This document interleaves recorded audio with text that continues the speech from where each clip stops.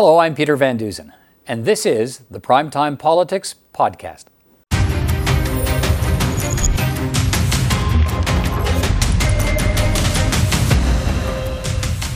Coming up on the program, the wait for vaccines. The opposition in Ottawa continues to press the government for more details on the vaccine rollout. We'll hear from our panel of MPs and from our journalists on the government's handling of the issue.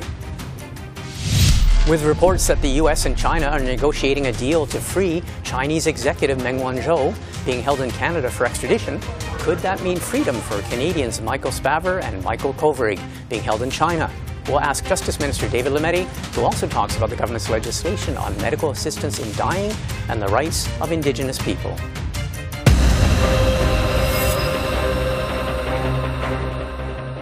But we start with the much-awaited arrival of successful COVID-19 vaccines in Canada. On Friday, speaking with reporters, Prime Minister Trudeau said Ottawa's distribution plans are ready to go as soon as the vaccines get Health Canada approval. The Canadian Armed Forces is already holding simulation tests of this distribution plan with a series of exercises and run-throughs. Freezers have been purchased and dry ice contracts for cold shipping are being put in place. When vaccines get authorized and shipped, we'll be ready. Well, joining me now are three MPs from different parties. Adam Van Koeverden is a parliamentary secretary and the Liberal MP for the Ontario riding of Milton. Garnet Genuis is a Conservative MP for the Alberta riding of Sherwood Park, Fort Saskatchewan. And Jenny Kwan is a NDP deputy health critic and MP for Vancouver East. All three of you, thanks for joining us. It's quite great to be with you today. Okay, let's start with the opposition motion, which was debated all day yesterday. It's a motion from the Conservatives calling on the government to issue a report by Wednesday, December the 16th. In that report, there would be timelines for the arrival of vaccines in Canada, dates for their distribution, vaccination schedules, and criteria for the government to determine who gets the first limited number of doses. Adam Van Koeverden, can your government and will your government provide such a report? Absolutely. We have a plan, and we've been working very, very closely with stakeholders across the country, including provinces and the armed forces. So not only do we have a plan, but we are ensuring that it's well-rehearsed and seamless. We're working closely as well with international bodies and with the producers of these vaccines. And yes, we're more than happy to provide all pertinent information, as we have been. I should say there have been briefing calls and technical calls on a weekly basis for everybody the media as well as opposition members. So we debated the bill yesterday, or the motion yesterday, and I do believe that we'll be providing more information as we have been. Okay, one question which still remains to be answered. I'm going to get to your opposition colleagues, but one question, a simple one, which still remains to be answered, and that is what is the date for the first vaccines arriving in Canada? We still don't have that. Do we have that yet?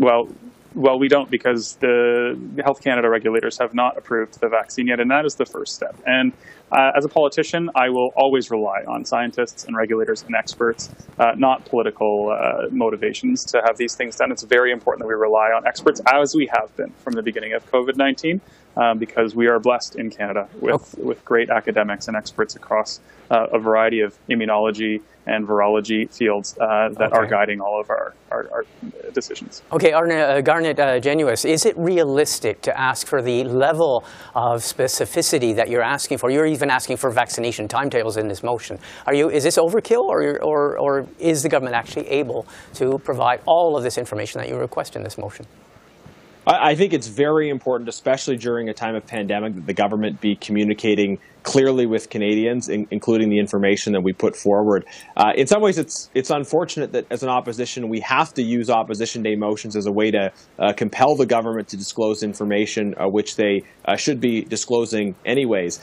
There's been a lot of discussion about the need to build awareness and build confidence around public health measures. The way to do that is for the government to be transparent. And we have seen a lot of mixed messages when it comes to vaccination timelines. Back in August, Minister Baines was saying it would be sometime this fall, and then we've just been all over the map ever since then in terms of when exactly this is going to roll out. And I appreciate the point, and nobody's going to disagree with the point that there needs to be a robust approval process by independent experts first. I think what Canadians are asking is when they look at approval processes in other jurisdictions, and that's true around testing as well. You know, that we have rapid and at-home tests that have been approved in other jurisdictions that haven't been approved here. We need those independent approval processes, but Canadians are right to ask questions if they're seeing things approved in other jurisdictions with similar standards, and those things are not approved here. When timelines are being set in other jurisdictions about when people living in the U.S., the U.K. are going to be able to get access to vaccinations, and when those same timelines aren't being set here. So the processes have to be independent, but if Canadians are at the back of the line, if Canadians are behind people in other countries, that's where I think that raises red flags for people. Jenny Kwan, will the NDP caucus vote for this motion? And if it passes, obviously in a minority parliament, if all opposition parties vote for it, it'll pass. And then you'll have an official call on the government to provide all this information. Will you vote for it? And do you think it's realistic to ask all of these things?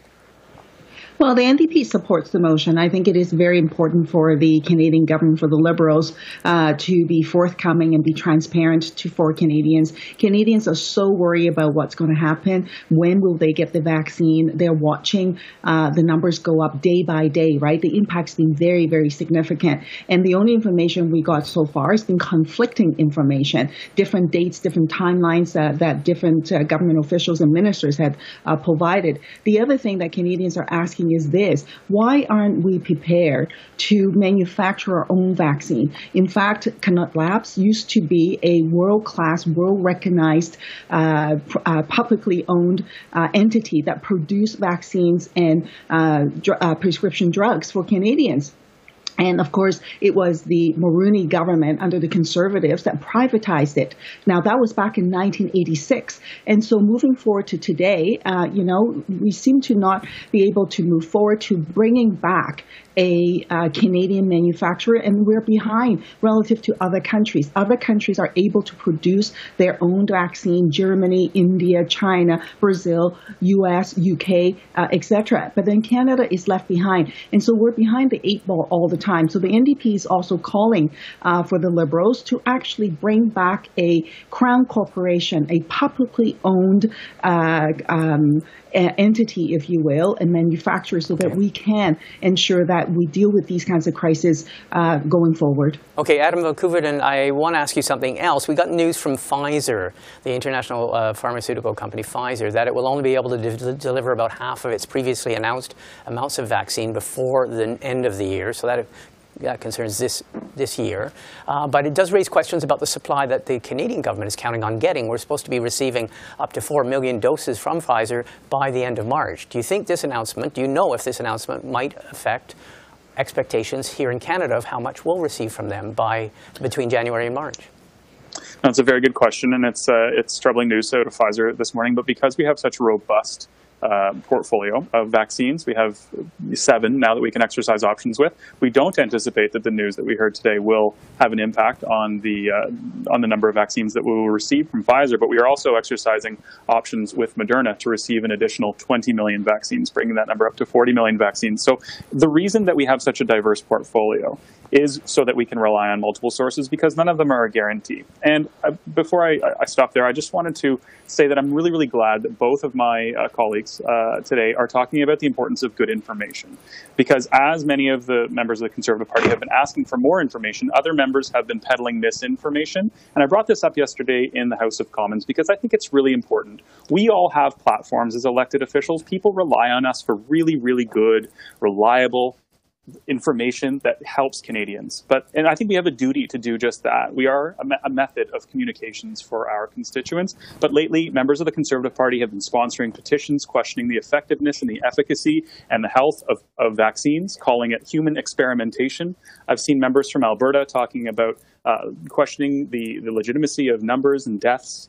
And then just last week, I heard a radio interview with a Conservative member from Niagara comparing COVID-19 to the seasonal influenza. Did you present a readout of this discussion already?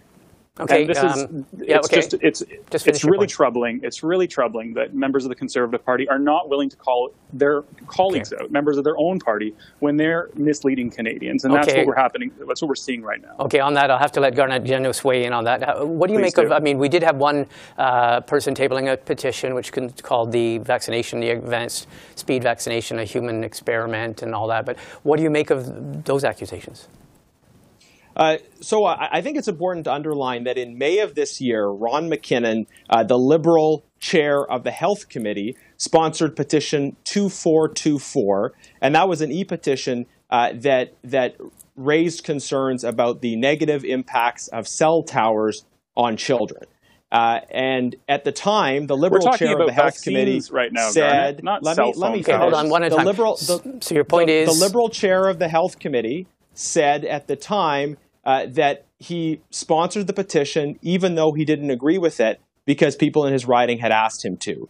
Now, without commenting on Mr. McKinnon's petition or Mr. Sloan's petition, I do think that if a line like that, if the statement that they were responding to their constituents, even though they didn't necessarily agree with it, if that line was good enough for the Liberal chair of the Health Committee, and if Mr. Van Koeveden didn't call out Ron McKinnon at that time, then it's interesting now that he's wanting to call out people on the other side of the aisle. I think there's a question. Okay, on that, there's a question about as to whether or not the appropriateness of signing petitions or sponsoring petitions, but there's clearly a double standard. So the point is, it's about petitions. Again, this isn't just an individual member of Parliament. This is the chair of the Health Committee. That wasn't the question, right? Okay, I've been told that we're out of time, but I want to thank you both. The point about petitions is an interesting one. We are out of time, but I want to thank all three of you for taking part. Thanks a lot. Thank you. There are media reports that the U.S. Justice Department is negotiating with China for the release of telecom executive Meng Wanzhou, being held in Canada for extradition to the U.S. After Canada detained Meng, authorities in China jailed two Canadians, Michael Spavor and Michael Kovrig. They have been detained now for almost 2 years and charged with spying. The Chinese have linked any consideration of their fate to the release of Meng Wanzhou. On Friday, Prime Minister Trudeau was asked about the reports of a possible deal. For almost 2 years, we've been working extremely hard to bring home these two Michaels. It is an absolute priority for the government. I won't be commenting on any of the recent reports. I think we're going to continue to work as hard as we possibly can to bring these two Michaels home. It's been extremely difficult for them, for their families and their loved ones. We will continue to stand up for Canadians in difficulty anywhere around the world. Joining me now is Canada's Justice Minister, David Lametti. Minister Lametti, thanks for joining us. My pleasure. Okay, we have to start, though, with the news that is being made today, and that is these reports out of the United States that the U.S. Justice Department is in negotiations for a type of deferred prosecution agreement that could see the release of Meng Wanzhou. Do you have any reaction for us on those reports? I'm aware of the reports, but I obviously can't comment on them. Okay. Have you been made aware of them through official channels? Once again, it's not something that I can comment on. Okay. But you were made aware of them around the same time that the reports were leaked to the Wall Street Journal? I can't comment on any of the matter. Okay. All right. Well, let's get to Bill C-7, which I know also is a big concern for you. This is the medical assistance in dying legislation, made some crucial changes. You're facing a court-imposed deadline of December 18th. The bill is still before the House of Commons. It's also still before the Senate. How confident are you that your new medical assistance in dying legislation will meet the deadline? Well, I'm still optimistic. The Senate has done a pre-study, and I know that they have some concerns that they have raised. Once we get it to the Senate, we will undertake those discussions with them, and I'll make myself available to senators to make sure that their concerns are being heard. The main challenge right now is to get it out of the House of Commons, where, frankly, the Conservatives, a rump group of the Conservative Party, has basically co-opted their leader into allowing them to filibuster, notwithstanding a fair bit of support even in the Conservative Party, and certainly across the House of Commons and across Canada for this piece of legislation. So we hope that they'll do their duty and pass this legislation in third reading so that we can send it on to the Senate. Once it's there, I'm optimistic. Look, it's a tight deadline. I understand that. But I'm still optimistic that, again, this bill has the vast support of Canadians. We did do a great deal of consultation, including with disability communities who helped shape the legislation, quite frankly. And so we feel that we have met their concerns, and we're we're pushing to move forward with this. So there is a forecast for the final vote in the House of Commons next week. Whether or not you have to use time allocation, that will come. But you mentioned the Senate. There are some very deep divisions showing up in the Senate. There are some profound concerns some of the senators are expressing. You know the Senate. You know they have a significantly wider margin in terms of length of debate. What are the chances that this will get pushed over until next year? This will not make the deadline in the Senate. Well, we'll cross that bridge when we get to it. They have done a pre-study, which is helpful, so that we can get directly to their deliberations in the Senate chamber. Again, I'm willing to work with senators. I have heard their concerns to some extent. On the main question, I firmly and fully believe this bill is constitutional. That the carve-out exemption for mental illness being the sole criterion. It is temporary in the sense that we have always planned to study that in the further legislative review that is required by the 2016 law. But I do feel that it is constitutional. It's a very narrow carve-out, and we will get to those concerns, those very legitimate concerns. It's just that there is a deep division in the medical community about how to move forward, and failing that, it is difficult to see a way to move forward in a closer time. You have had 2 extensions from the Quebec Superior Court to get this deadline, the current deadline of December 18th. Those who have these deep concerns about the bill, or those who want more time in the Senate, for example, say that you could simply go back to the Quebec Superior Court. They're saying that this deadline is largely self-imposed, largely arbitrary, and some of them also point out that the fact that the government actually prorogued Parliament for almost 50 days, that you could have gotten to this earlier. What are the chances of going to the court and asking for an extension? Well, look, I'm not going to rule out any possibilities, but that being said, there's no guarantee of getting an extension. The court already gave us a second extension, and it really is up to them. They found the original law unconstitutional, or aspects of it unconstitutional, and that decision will stand if we don't get this law passed. So again, there are no guarantees on any of this. Even if I were to ask for another extension, there's no guarantee that the court would accord it. Okay, and that would mean what? The entire law would be null and void, or just certain measures in it? Certain measures in it would be have been found to be unconstitutional, so they would be inoperative in Quebec, but not in the rest of Canada. So that does 2 things. It creates a great deal of legal uncertainty in Quebec. So practitioners who want to be guided by the law in order to know what they are doing is legal or illegal, that degree of uncertainty may have quite a chilling effect on practitioners in Quebec. So I would say to my fellow Quebec MPs and to Quebec senators, there is a great deal of negative impact for Quebec as well as for the rest of Canada. Then obviously in the rest of Canada, the law continues to stand, but then we have an unequal situation as between Quebec and the rest of Canada, and that in and of itself is the basis for a constitutional challenge. So it creates a very unhealthy situation both in Quebec and across the rest of Canada, and I would ask that MPs and senators take their responsibilities very seriously. Okay, I want to get to, there's not much time left, but I want to get to another bill which you tabled this week, a monumental bill, Bill C-15, to harmonize Canada's laws with the United Nations Universal Declaration of the Rights of Indigenous People. There was widespread, this was welcomed by the Indigenous community in Canada, but some of the people, including the National Chief of the Assembly First Nations, Perry Bellegarde, take issue with the fact that you're giving yourself 3 years to have a full action plan for harmonizing measures and taking action on systemic discrimination in Canada's laws. Could the time frame be shorter? Well, we'll certainly look at that. We've worked closely with National Chief Bellegarde. We've worked closely with President Obed and National Spokesperson Chartrand, as well as other levels of Indigenous government across Canada. It's complex. There are a number of each nation is a nation with its own leadership, and so it is complex in terms of cooperation and co-development of an action plan. So the 3 years is meant to account for that.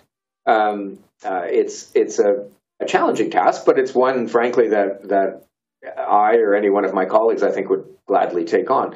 That being said, we've worked with National Chief Bellegarde, and we have a parliamentary process. if we think if we can be convinced that it can be done in less than 3 years, we'll obviously look at that. This is not going to be a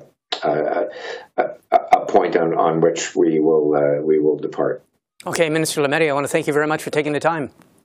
My pleasure. Thank you. Well, joining me now are two journalists with the Parliamentary Press Gallery. Mia Rabson is a national political reporter with the Canadian Press, and Tonda McCharles is a parliamentary reporter for the Toronto Star. Both of you, thanks for joining us. Hi.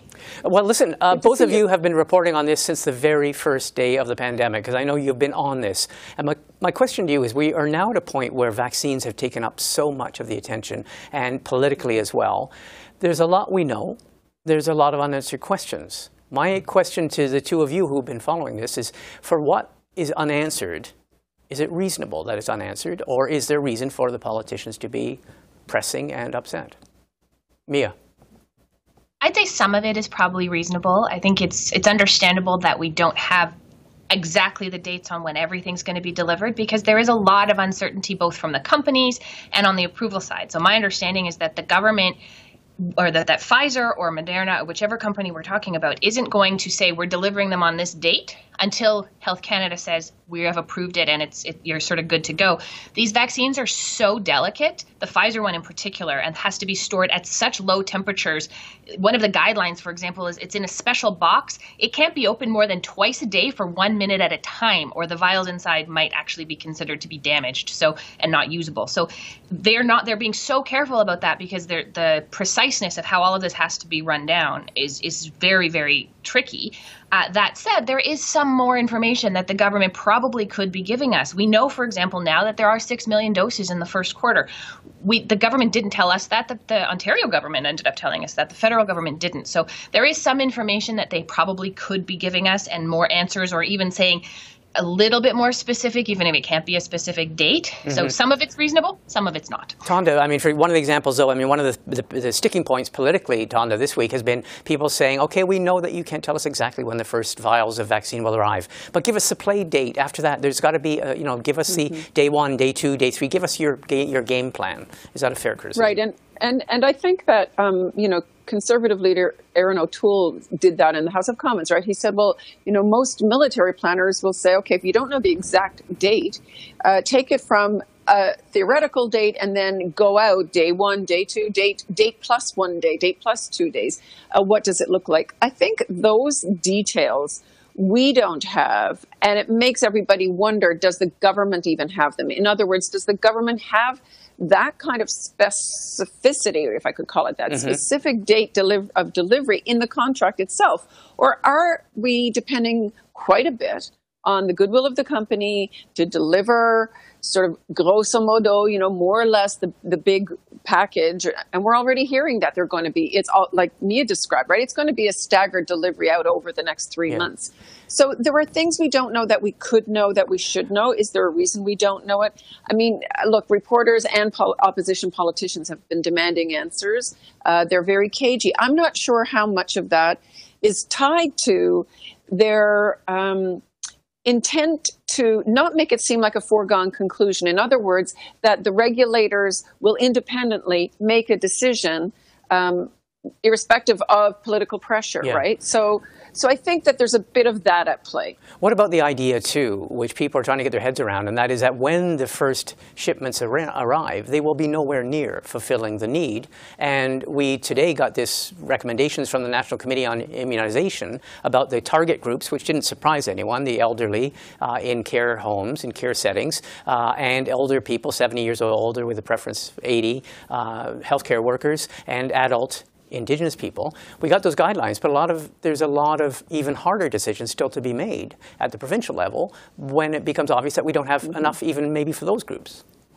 Well, Theresa Tam, the Chief Public Health Officer, was asked today if this 6 million doses is going to be enough just to cover even that group of people. And she said that it should be, that those guidelines were kind of set up knowing we were going to get this many doses with some modeling about uptake. So it should cover that group. I mean, whether or not we had more doses coming to us in the first 6 months or first 3 months, whenever the period is. When you're rolling out a vaccine program, you can never vaccinate everybody at once. Even 10 years ago during H1N1, they had to have priority groups for vaccination because there's only so much that can be produced and shipped and even used at a time. So that sort of is normal.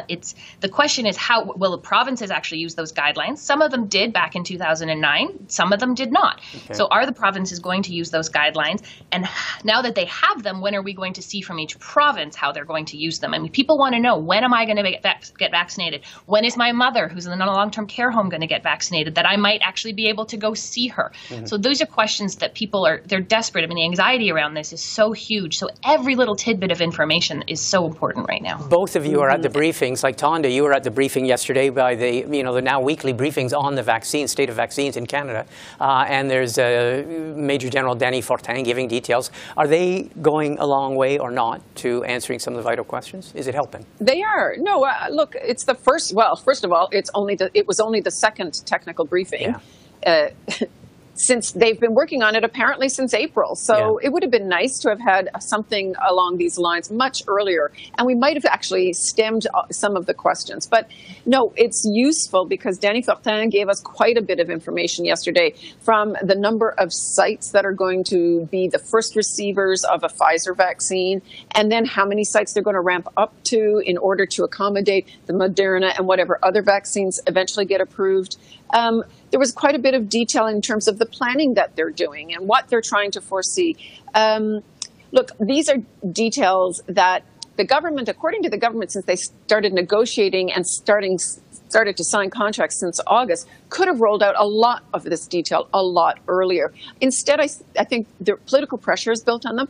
They're seen now to be reacting to it. Mm-hmm. But more importantly, I think some of the public anxiety around it might have been curbed a bit. So, that's on them. Okay, a question. We only have about a minute and a half left. Mia, I have to ask you this because I know so many years of reporting for the Winnipeg Free Press.